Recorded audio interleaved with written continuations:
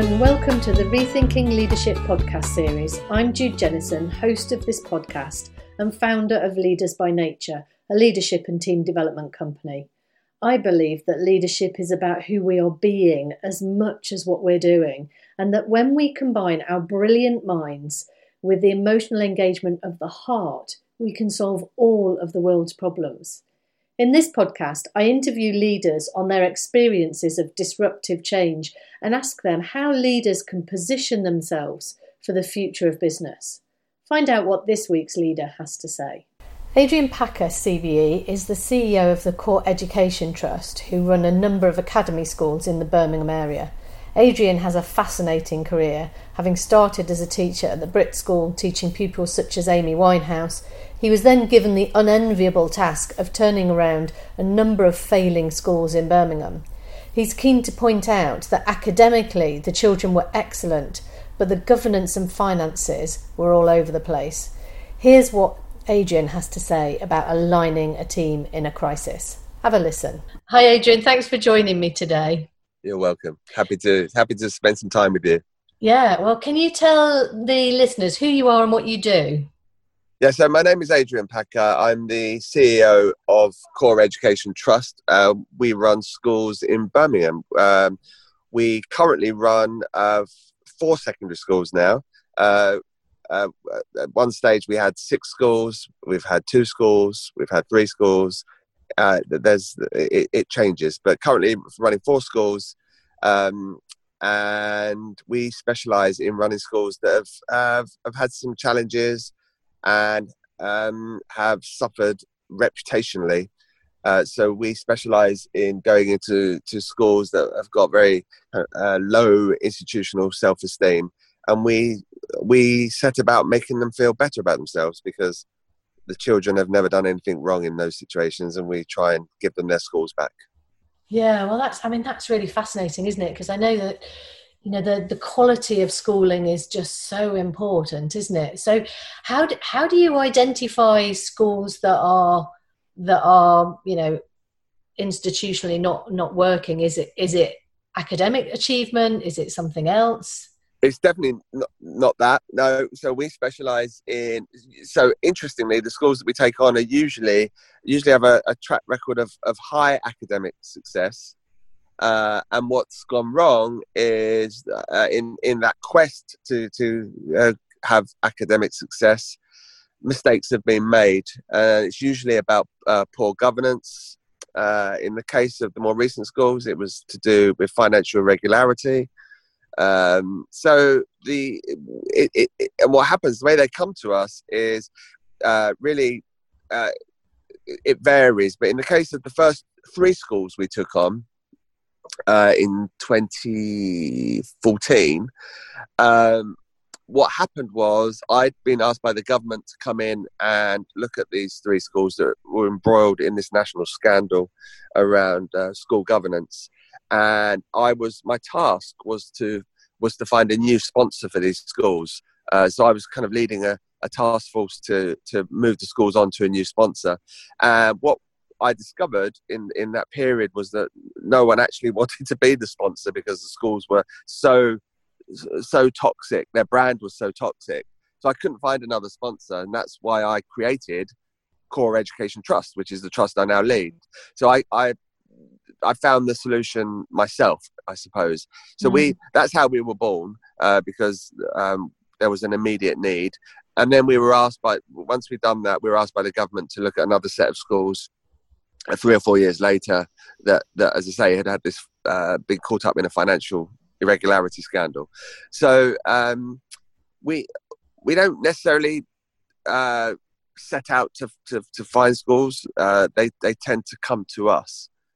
And that's something that we've just in many ways was quite accidental. We didn't really. And when I say we, I was, so me initially, it was just me to start with. I've now built a team, and we are a we. But in the early days, it was just a me, it wasn't a we. Well, it sounds like you're a glutton for punishment then, because what I'm hearing is you're taking on an organisation, and you know, whether it's education or something else, it's an organisation, isn't it, that is failing, and failing the next generation, and turning it around with better financial regularity and governance. And how do you, well, I know how you do that in somewhere like IBM, because that's what I've done in the past, but how do you do that in education? I can't tell you. It's a secret. So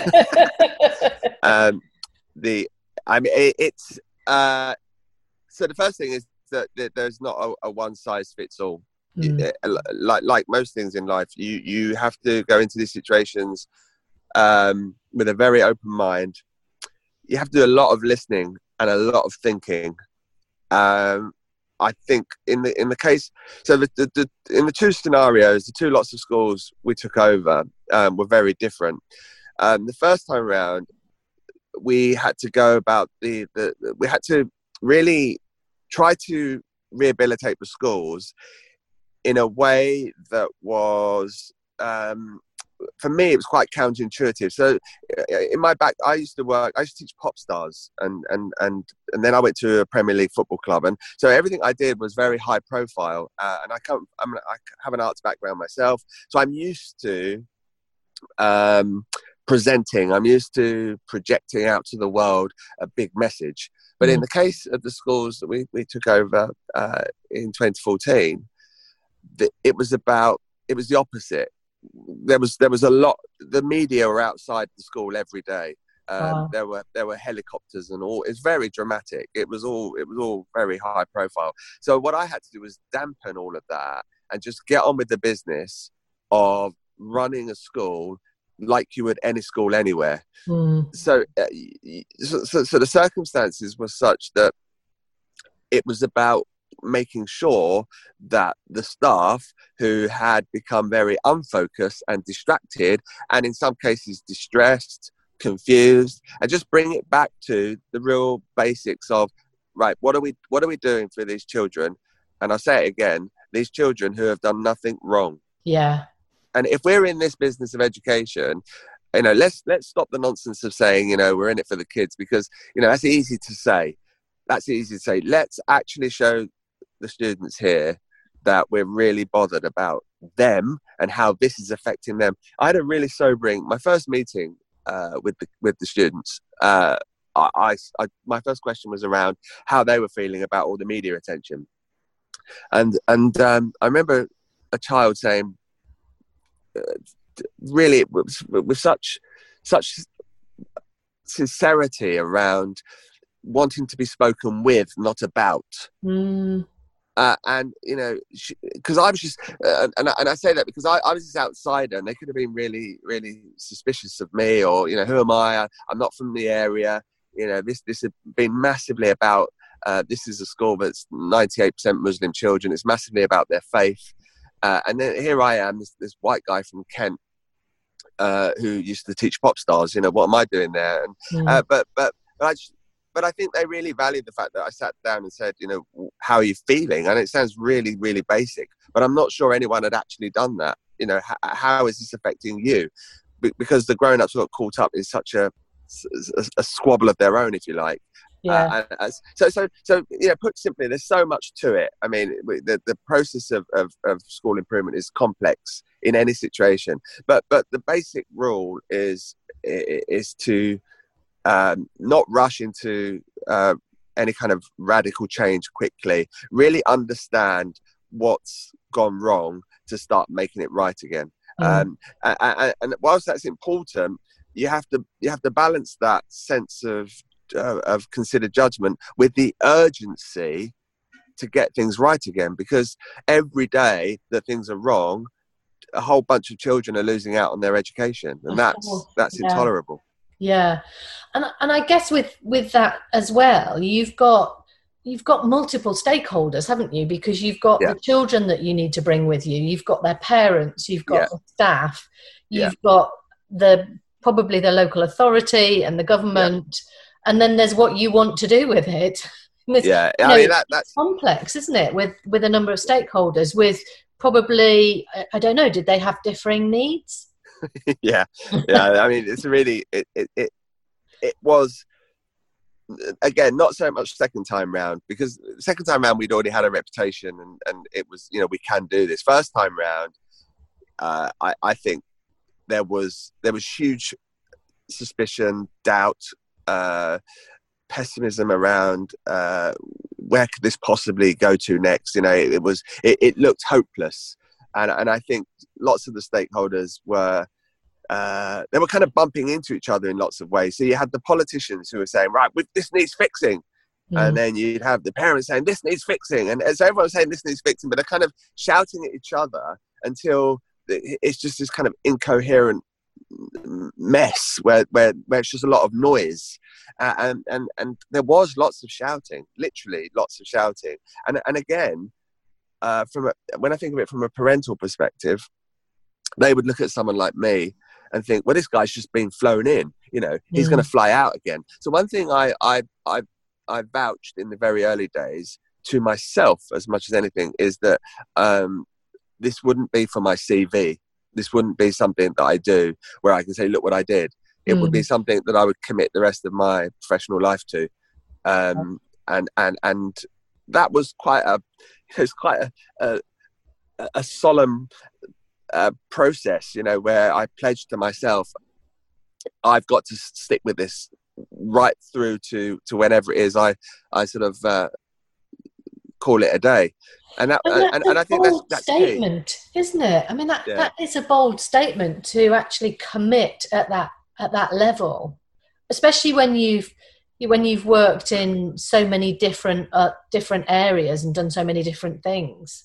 I think that's in many ways the reason for making that pledge is because of my background. So just a tiny bit of context. Shortly before I was asked to come to Birmingham, I'd been, as I said earlier, I've been teaching pop stars and having an amazing time. And I'd done that for about 10 years, just over 10 years. But I'd become quite disillusioned with education, or no, not with education, with my role in education, because people with really good intentions, and I really understand it, but people would be really, really fascinated by the idea of what was it like to teach Amy Winehouse, for example, because I taught Amy Winehouse, and I can talk about that. It was, you know, a lot. It was really interesting. I talk about lots of students I taught, but it started to move. I started to feel like I was less of a teacher, more of a kind of someone that was involved in a finishing school for creative talent, many of whom had quite privileged lives, and they were great kids. They were amazing to be with, but I couldn't really see where I was making that much of a difference. So a good example is think of someone like Adele that went to the school I was at. So Adele, when she arrived at the Brit School, she was this amazing talent. She had a fantastic voice. She was creative. She expressed herself brilliantly.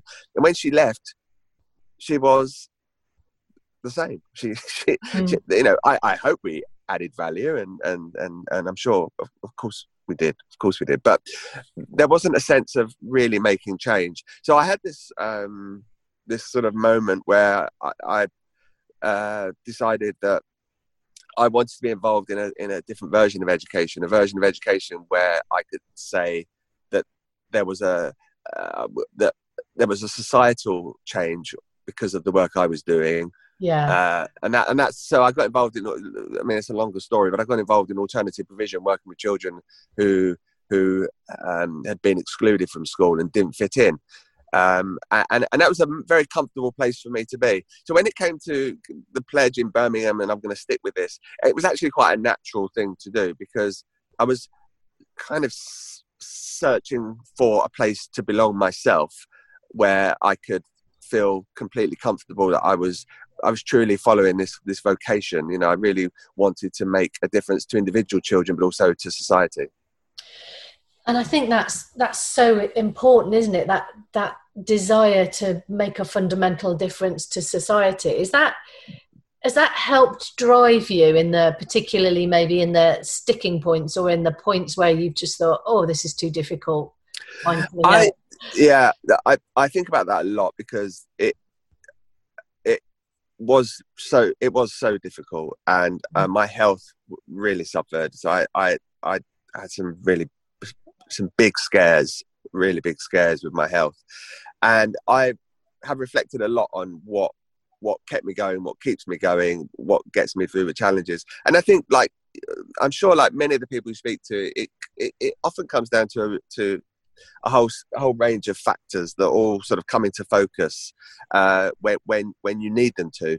And I think for me, I'm very motivated by the idea of the fight. And the thing about the fight is that it works on a range of levels. The first level is my dad, who's a massive inspiration to me, was a professional boxer and was an Olympian, actually. So he was literally a fighter. Wow. And I my adoration for him and my respect for him is not so much about the fighting part, but it's the discipline that's behind the idea of being a boxer, and the training and the rigor and the commitment, determination, dedication, all of those things. And I grew up with that. And he's got there's another much more complex story about he had lots of mental health problems in his later life, and I kind of felt like I was carrying on, his fight in a way. So there's that element. The other element is, for reasons that I don't fully understand myself, from quite an early age, so around about 14, 15, I became very interested in the concept of social justice. And it was at a time when, this is when I was 15, I was in I think it was an RE lesson, and this thing called apartheid came up. And as apartheid in South Africa was explained to me, I became incredibly restless and anxious that such a thing would exist on this planet. And I joined the anti-apartheid movement, and I became an activist. And I wouldn't wear. I mean, this is all quite a strange thing for someone who runs schools to admit to, and I'm careful when I do. I don't think it is. I don't think it is at all, because what I get from you is that there's the reason why you stay and deliver, what is a very difficult job, is because it has such a massive impact. The quality of education is really determined by the quality of the teaching. And if teaching is, teachers are distracted with their own squabbles or their own challenges, or financial irregularity, then the children are going to suffer. So what I'm hearing is there's a big activist in you that is driving the change. Yeah, and it does become, it becomes, I am quite obsessive about it as an agenda. I mean, in terms of the motivation, you could argue it's in many ways it's quite selfish, because I get huge satisfaction from doing it, and it's something that it's kind of what makes me tick. So I spend my time doing a job that a very dear mentor of mine sadly died last week, very recent, and he always used to say, find what you're good at, find that thing that you're good at, but make sure you enjoy it too. And if you can get paid for doing it as well, you're there. He used to call it the element. You're in your element. And I think, that's what I found. I found my element. I do what I love. I'm all right at it. I've had some successes, and apparently I do get paid for it. So that's a bonus. I'm sorry to hear about your mentor. The Japanese call it ikigai. I don't know if I've pronounced that right. But oh, really? Yeah. Really? It's there's a Venn diagram with the three things that overlap, and in the middle is the ikigai. And it's where you're absolutely living and working on purpose. Yeah. That's extraordinary. Yeah. Do you think that's something that you can teach children at a younger age, or do you think that's something you find? Because if I look at my work, I'm absolutely living and working on purpose. I see the bigger picture, and I have a bigger vision of what I want to create in the world and in society, and the change that I want to see. And that's something that I've come to over time. Do you think that's something that you can teach children? You can. I think education should absolutely provide opportunities for children to have a worldview for a start. I think we are. There's a real emphasis currently in education, and it's a positive emphasis on the idea of giving children as much knowledge as possible to really deepen their understanding, let's say, of history or whatever subject. And I think that is really important, but not at the expense of also encouraging them to think beyond the obvious and to really, just ask questions like, what's wrong with the world? That's it's a simple question to ask, and it's amazing how many children say, "Well, I don't know." And then I really tried then to prompt them to be more bothered to find out what's wrong with the world. So whether you can teach it or not, I don't think there's necessarily a scheme of work around how you create I suppose citizens who want to change the world or want to become activists. I think some people are more inclined to become adults who want to live their lives in that way, and others less so.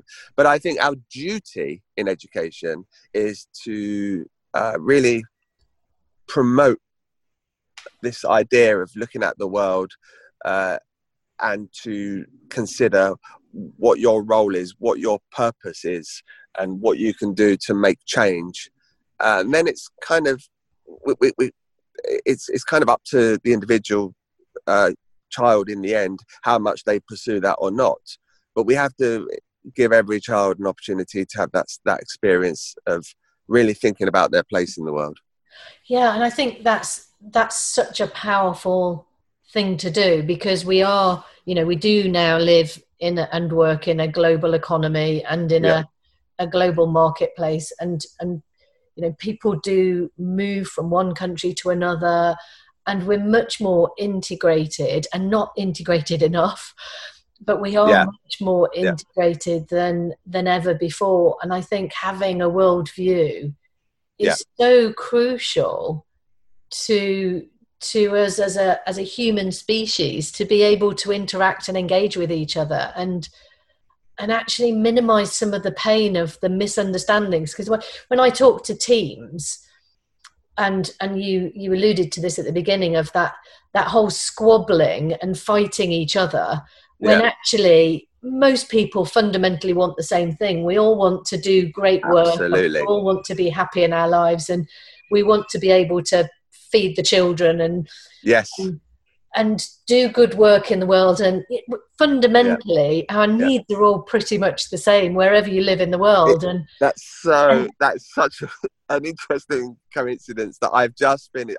I've been working on I've contributed to a book around the events of 2014 in the schools that I've talked about, and it's just come back from the publishers to kind of proofread, and I've reminded myself of one of my messages, or the main message, which is exactly what you just said, which is ultimately you realize that however dysfunctional the situation is, however much things are not working, everybody basically wants the same, and that is for things to get better, for things to not be like they are now if they're not great, and in the case of education, for children to get a decent education and become brilliant citizens.